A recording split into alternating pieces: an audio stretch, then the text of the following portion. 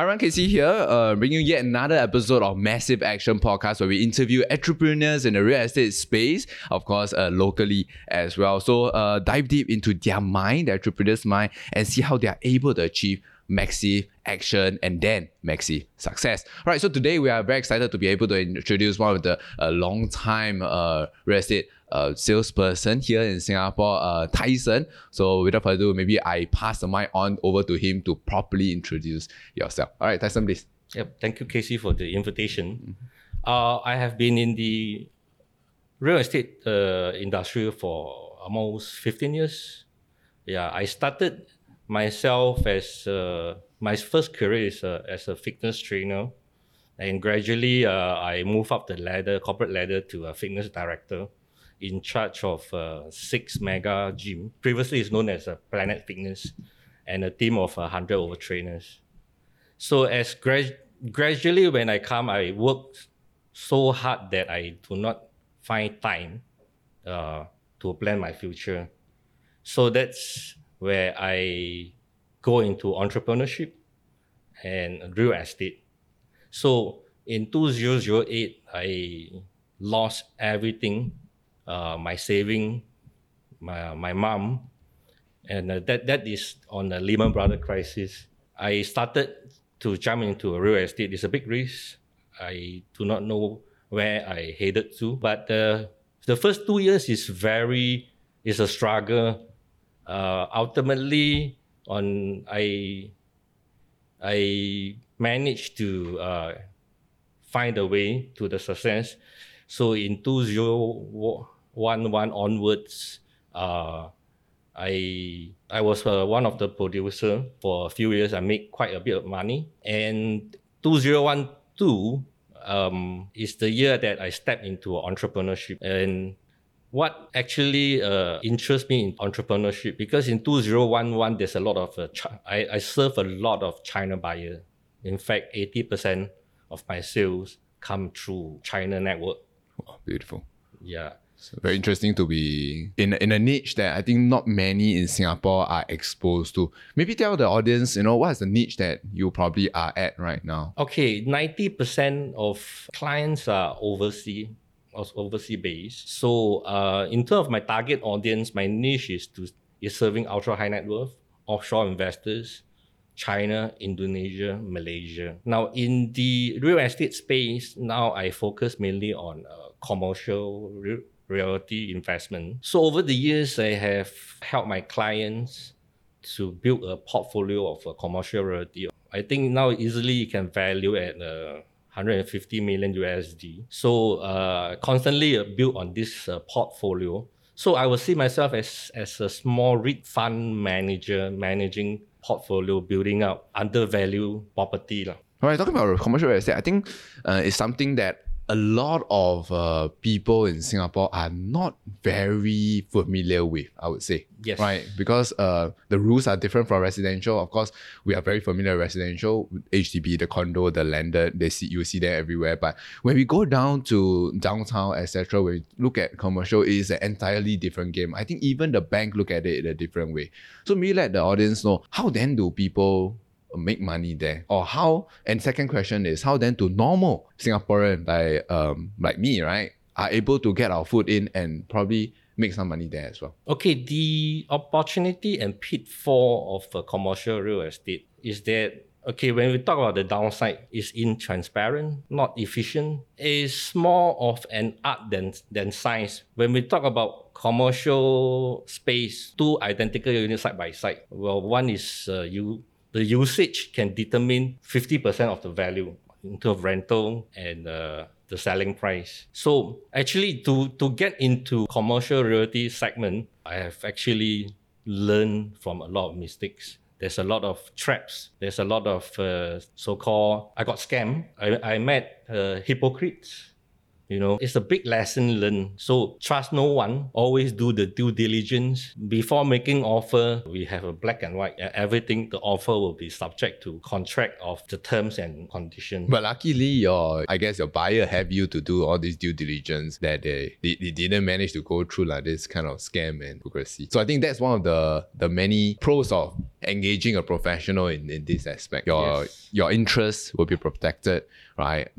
You have someone on your court to actually help you and actually fight for you for your own interests, right? That's really interesting. Let's go a little bit more towards today's time. Everything is inflated right now in 2022 while we are shooting this episode. We have probably recovering from COVID-19. Residential properties are through the roof. I think 20 plus months of increment for the residential segment because I'm in there. How about in commercial? Commercial property is at all-time high. The price has gone to a level that I'm trying to make sense of it. Well, the good is that I managed to build a portfolio for one of my clients during the COVID lockdown without viewing the property, and the property is vacant. We built a portfolio of value at more than 60 million. The value of it has increased at least 30 to 50%. Wow, that's amazing. Yeah. Right. So do you think that, right, with the all-time high in the residential property market, in the commercial property market, is there still opportunity now for, people that are looking to buy in if, let's say, they have the money? Okay, I personally, I have 3 rules or 3 key elements when coming into real estate investment. Okay, share with us, rule please. number 1, do not time the market. I learned the lesson myself. 2008, when Lehman Brothers crisis came, everyone is saying that it's a LU, sell and buy back later. I didn't follow. Few of my friends sold and couldn't buy back. Second occasion is during the COVID. It will be so bad. Livelihood, life affected. Sell and buy back later. Luckily, I did not. In fact, we bought. So, first of all, do not time the market. Secondly, always invest based on cash flow. If it is not for cash flow, it's not an investment. There will be always opportunity irregardless of market condition. Okay, if we follow the golden rule of the cash flow. What do you mean by cash flow? Maybe enlighten a little bit of the audience here. My golden rule to assess whether a commercial property is worth or not. Okay, I do not look at the current rental. For example, if a commercial property can give you a 5% yield at the current moment, the selling price is already factored in. So we will look for vacant unit as a rule of engagement at that kind of purchase price. Okay, for every $1,000 PSF of purchase, if I'm confident and to fetch a $2 PSF of rental, we'll go for it. For example, let's say it's a $3,000 PSF on average. I will ask myself, can I fetch $6 PSF when the lease expires, when I actually find a tenant to fill up this vacant place? So how do you come up with this rule of thumb, or it's just from experience, this $2 per square feet rental for every $1,000 per square feet of a price? The second lesson I have learned, we've seen so many investment property that guarantee high yields. So one of the property that I come across, the initial asking price is 5 mil and it come with a rental of 15,000. That's quite an awesome return. I agree. But I work back, the rental PSF is almost close to $14 PSF for retail space. I'm experienced with the knowledge of the rental. I know, okay, that area, if it's not an F&B, the most is $7 PSF. So eventually, we managed to secure the play at a $1 million discount. We'll make an offer at $4 million. Okay, it's $1 million different. The condition came back is that the property will be sold vacant without tenancy. So that tells us, know the renter. Do not buy investment property because of the current rental. The tenant may not continue or may not be sustainable. So always buy fundamental, buy value, right? Buy cash flow so that you can sustain. Is the reason of buying cash flow because you can sustain, or what's the thinking behind buying cash flow properties? For commercial realty, it's an investment property unless you're using for own stay. Why I come up with the rule of every $1,000 purchase price rented at $2, that work out to be 2 point something percent. Okay, that kind of a rental yield is above the cost of borrowing, cost of fund. Okay, and potentially it can go further up. So if we see transaction of very high PSF, 8,000 PSF, and the rental is only $10 PSF, then we can got to question ourselves: can we fetch $16? Is the rental at the area going to that kind of level or not? So that brings another case study which I secured for my client during the COVID. It's at District 11. All the good facing is a strata retail transacted at 8,500 PSF, and the rental is hardly more than $10, 7 or 8. So a lot of owners who bought the project holding in, and we come across one unit is one of the best facing is a corner unit. We get it at 4,000 over PSF, half price of what that property is being launched. And the rental, we are looking at almost $11 PSF, and the tenant is, we can see that the business is good, sustainable, and they have renewed a second term recently. Wow, that's interesting. So cash flow is a big factor when we are talking about commercial, because I mean, I guess at the end of the day, mostly it's an investment property. You wouldn't be able to stay there like, for commercial property, right? So what's the last point for the 3 golden rule of investing? Do not time the market. Okay, always invest the cash flow. So thirdly is that always do your own due diligence. If you do not know where to do your homework, get an advisor. Now the difference between salesperson and an advisor: salesperson is sales driven, and advisor is client focused and result driven. So therefore, an advisor will take the commission from the buyer side, and that differentiates salesperson and an advisor, because an advisor will take care of the key interests of the purchaser. So really, I think the level of trust between the advisor and the client is really important. And I guess the only way to differentiate between someone that is out for their own interest and someone that is really, be it for your interest, is from what you are saying, right, is that you must do the need analysis first and not product push, right? I think that's one very obvious way to do it. Okay, so thank you for sharing the 3 golden rule that we should stick by, which is 1, don't time the market, whether or not it's up and down. I'm guessing you are saying that, whether it's up market or down market, there's always a deal, right? I interpret it as that. Secondly, always buy cash flow. I guess that means that you are always able to carry on holding on to the property even through the tough times. That is cash flow property. And lastly, we're talking about always doing your due diligence. What sort of due diligence you are talking about? Well, when we come into commercial real estate, the due diligence is very wide. Not only when we want to check whether this property is freehold or leasehold, the usage, can it be used for F&B? Can it be used for entertainment? The source of data to check is very wide. You get to check from the SLA, URA, and a lot of the shop houses, because it was built 100 years ago, there's no proper record to it. Even the owner do not know the built-in, for example. We only know the land size. What is the GFA? This will be, okay, investing in a commercial real estate is a combination of science and art. And I think it's more of an art. Knowing the facts and data and trusting the gut feel. Actually, successful business people and investors always tell you that they trust their gut feel. The gut feel actually comes from years of knowledge and experience to derive certain formula. So it's actually a data science, built in our heart. Yeah, that's called gut feel. Interesting. Yeah. All right, thank you for sharing all this. Then I think I want to help the audience ask this question. At the start of the podcast, we said that everything is inflated: residential property, commercial property as well, right? Then where are the deals at? And how do you identify them? Right? Where do you think, Tyson, is the deals at right now in Singapore? Well, I get this question very frequently. In fact, some medias are getting an interview. We talk about inflation, a looming recession.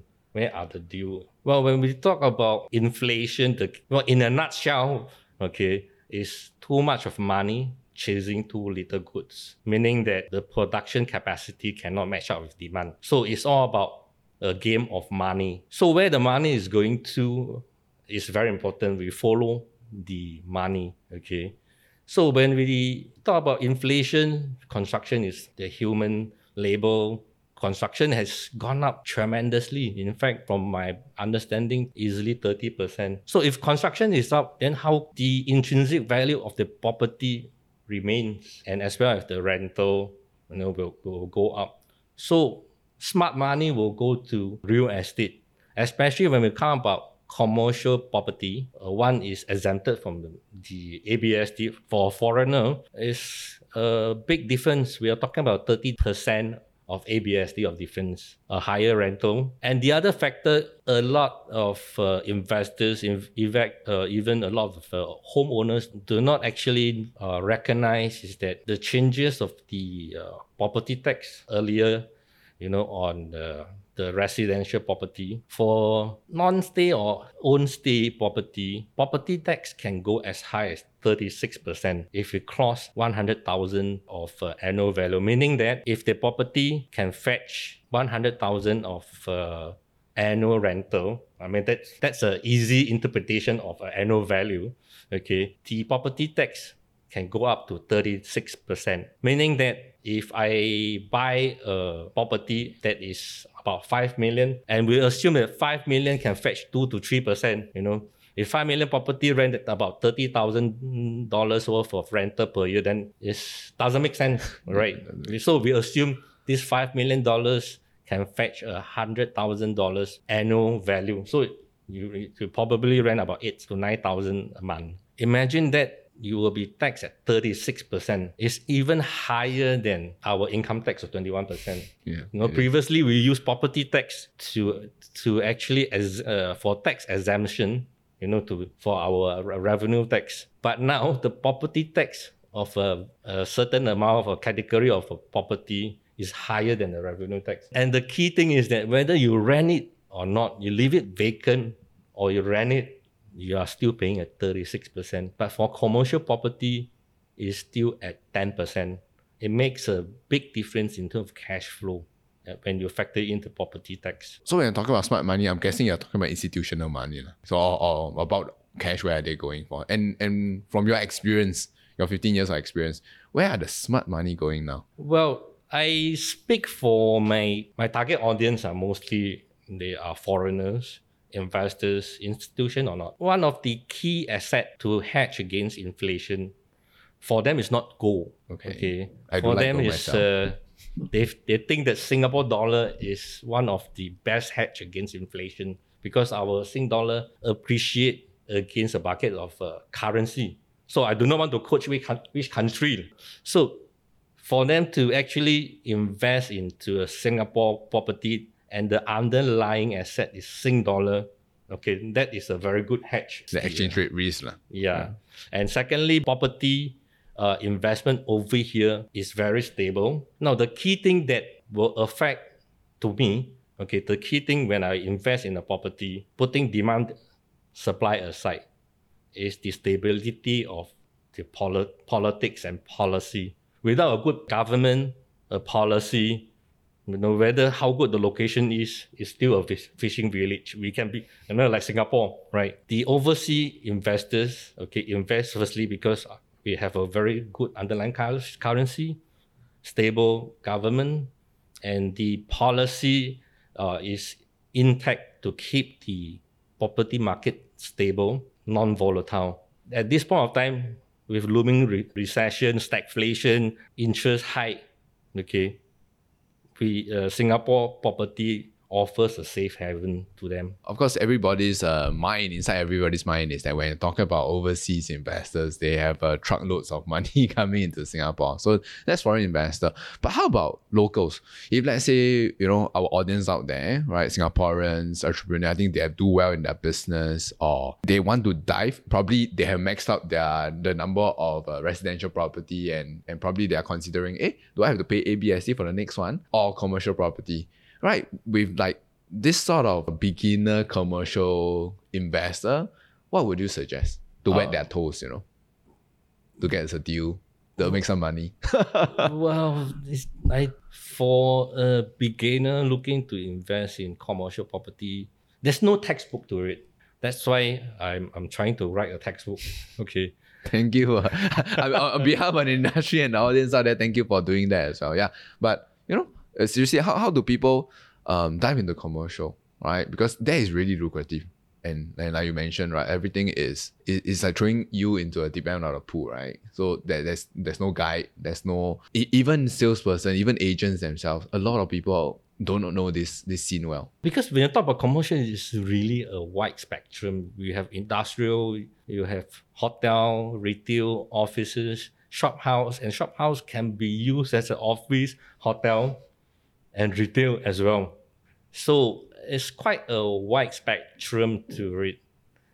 So the key thing is that when before a investor come into a commercial realty investment, cash flow is the key thing.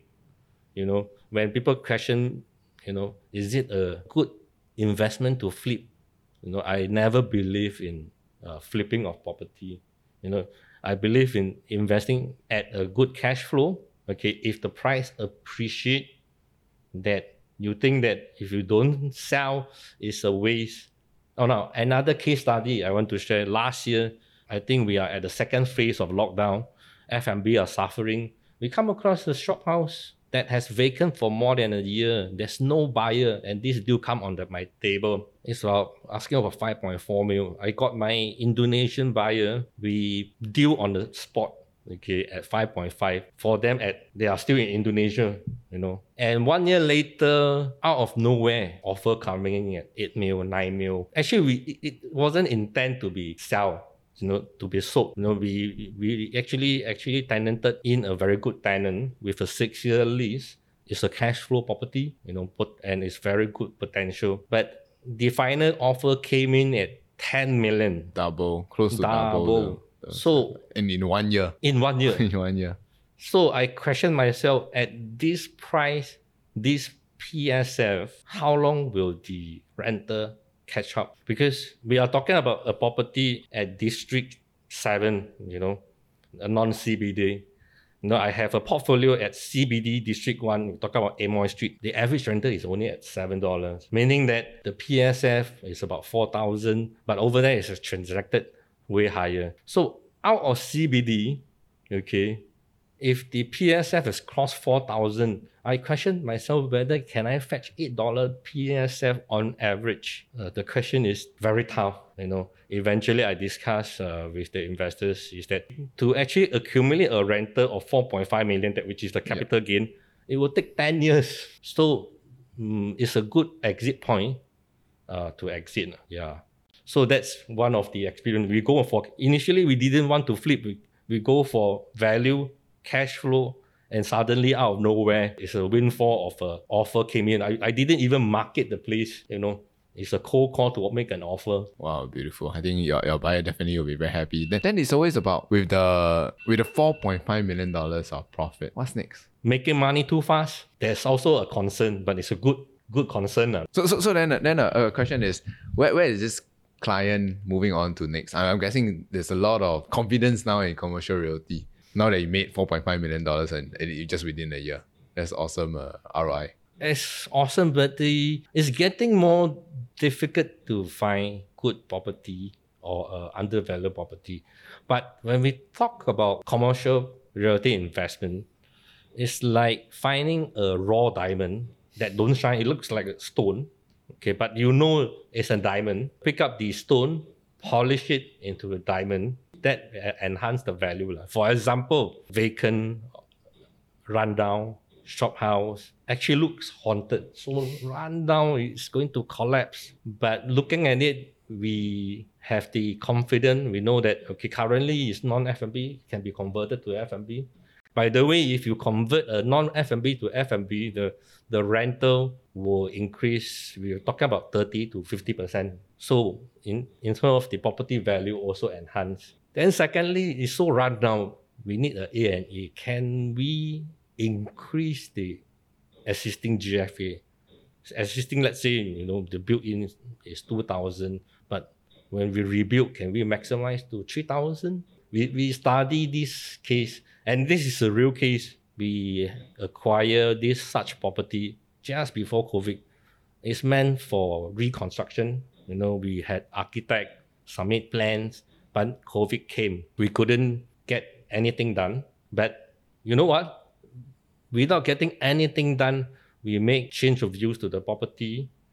Okay, the client bought at 3 million. Okay, by doing nothing, 1 year later, because of the frustration, that they cannot do anything to the building, they still managed to exit at $3.8 million.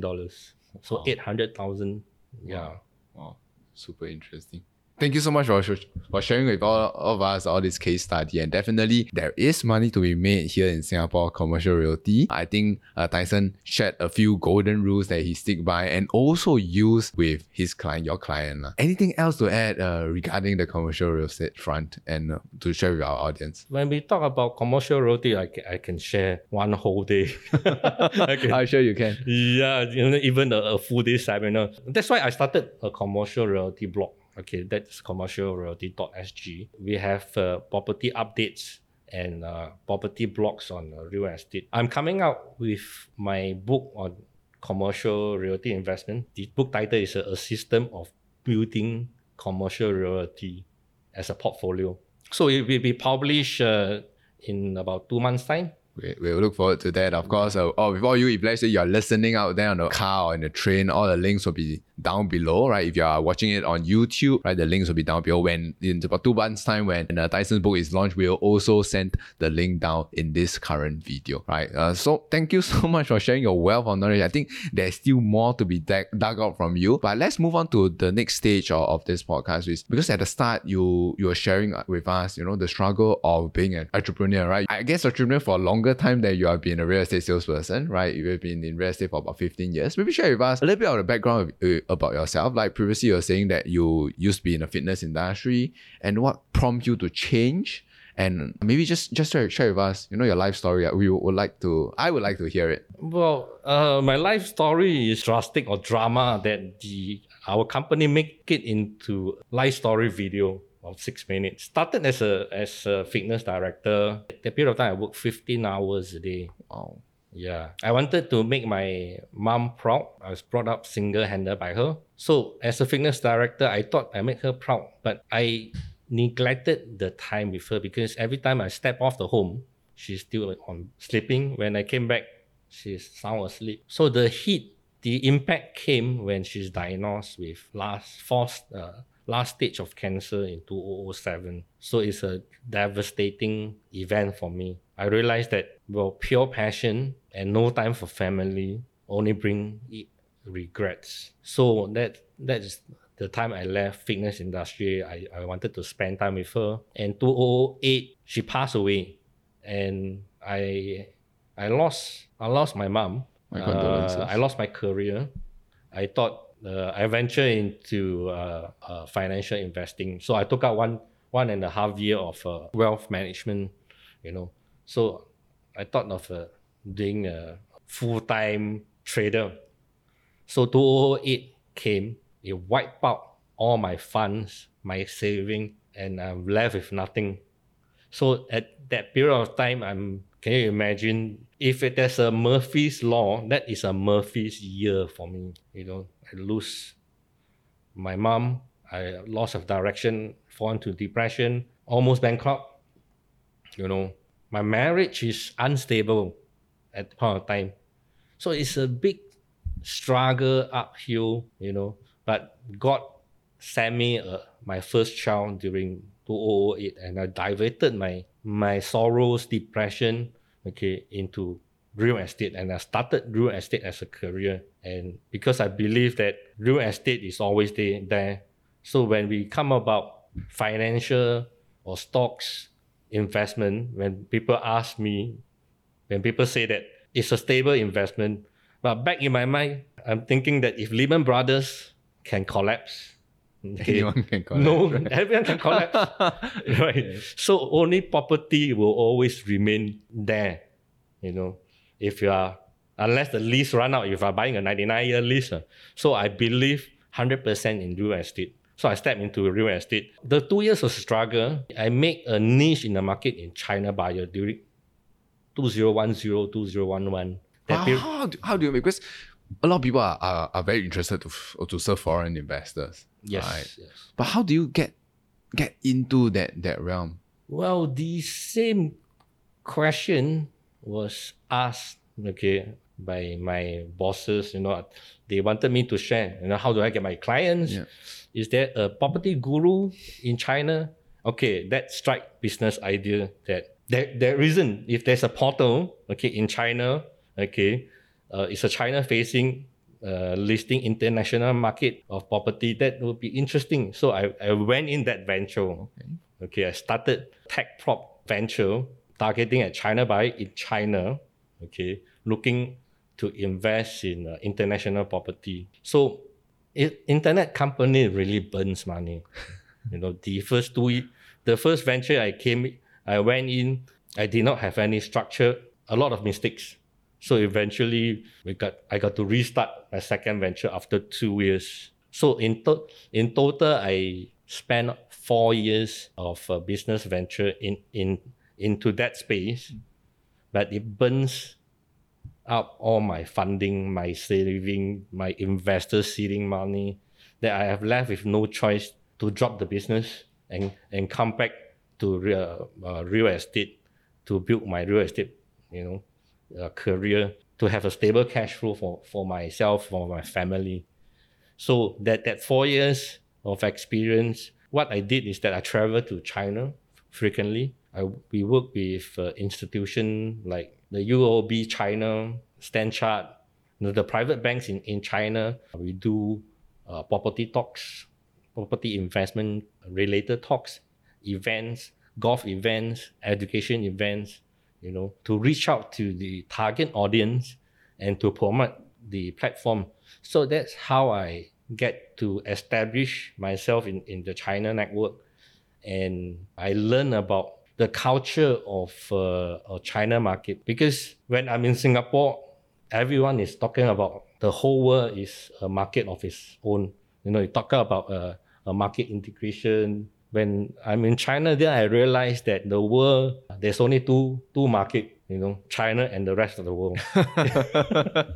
Yeah, I understand. Yeah. So because China itself is, let's say the audience don't know, they are their own market. Yes. I think they're big enough to sustain the market their own. And in fact, they actively try to cut out the rest of the world, right? So it's very difficult, like I mentioned, to go into that. And I think the 4 years of you stepping to try to do a prop tech company in China definitely helps a lot with all the networking of all the private bankers, etc. So I guess it's not the complete failure after all. It did help after, right, in your real estate career. I'm just interested, right? Fitness trainer, fitness director, transiting to real estate, transiting to prop tech startup. What are the few traits or characteristic or skills that you think it can be transited from one after another? What do you think like entrepreneur needs, right, to really thrive through all the tough times and the good times? Because I see that wherever you are, right, you're very strong in and successful in all these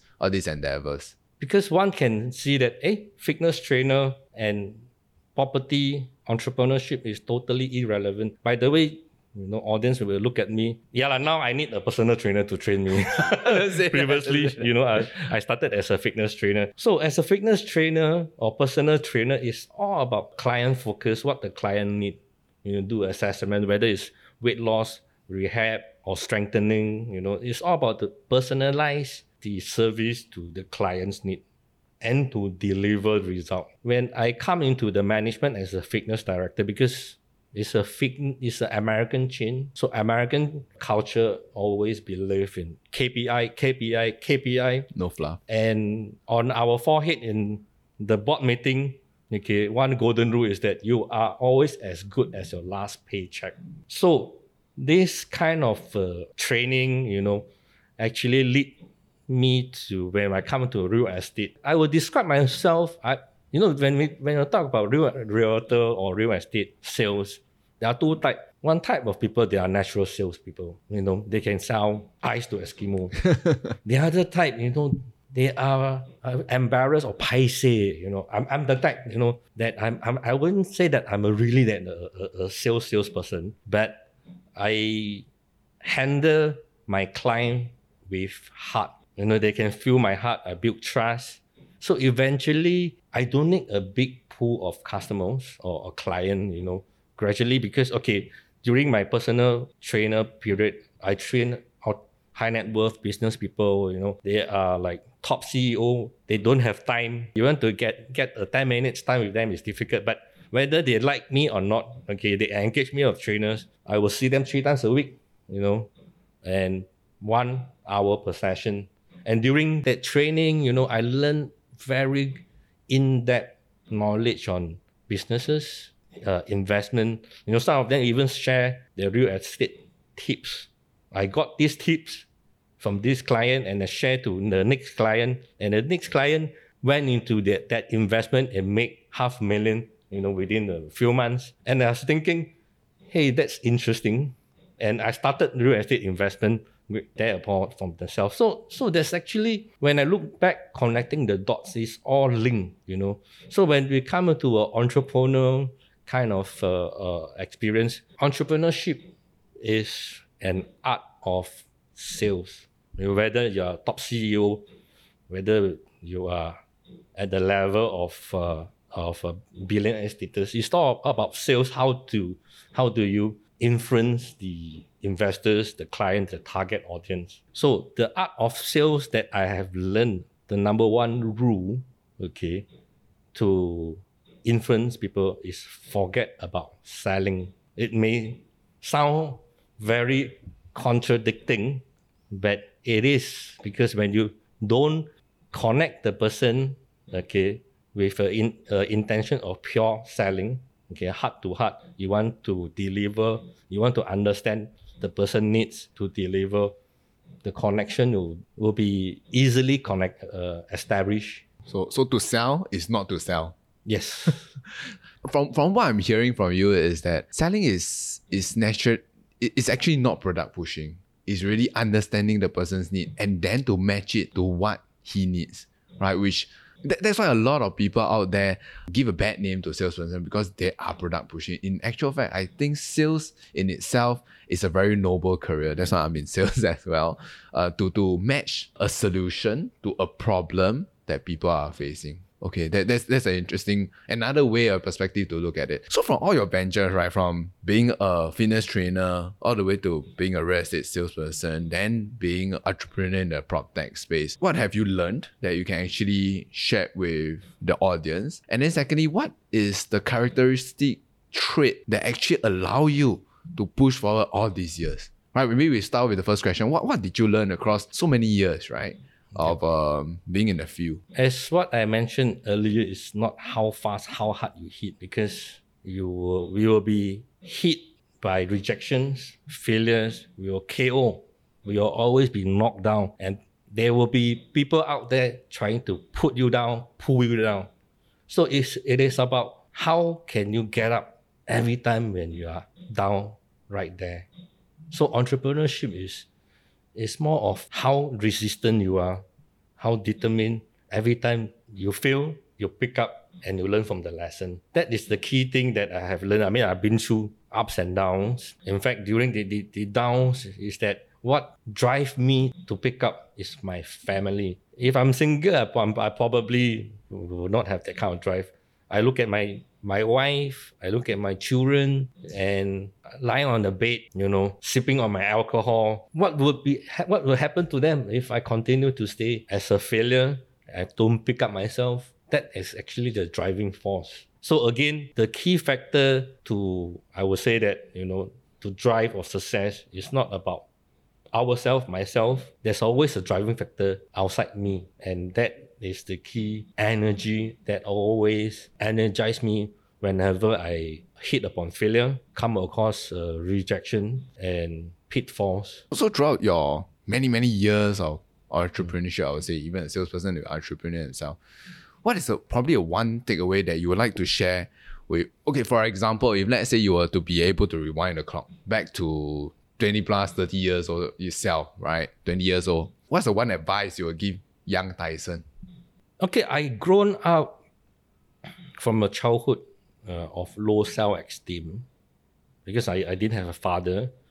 I was diagnosed with ADHD and dyslexic. I couldn't remember A to Z until primary 3. So growing up, this kind of I have a very low self-esteem, you know. So if I going to wind back, I will tell myself, Tyson, you are capable of doing something great. You may come across failure, you may be depressed, but you always pick yourself up.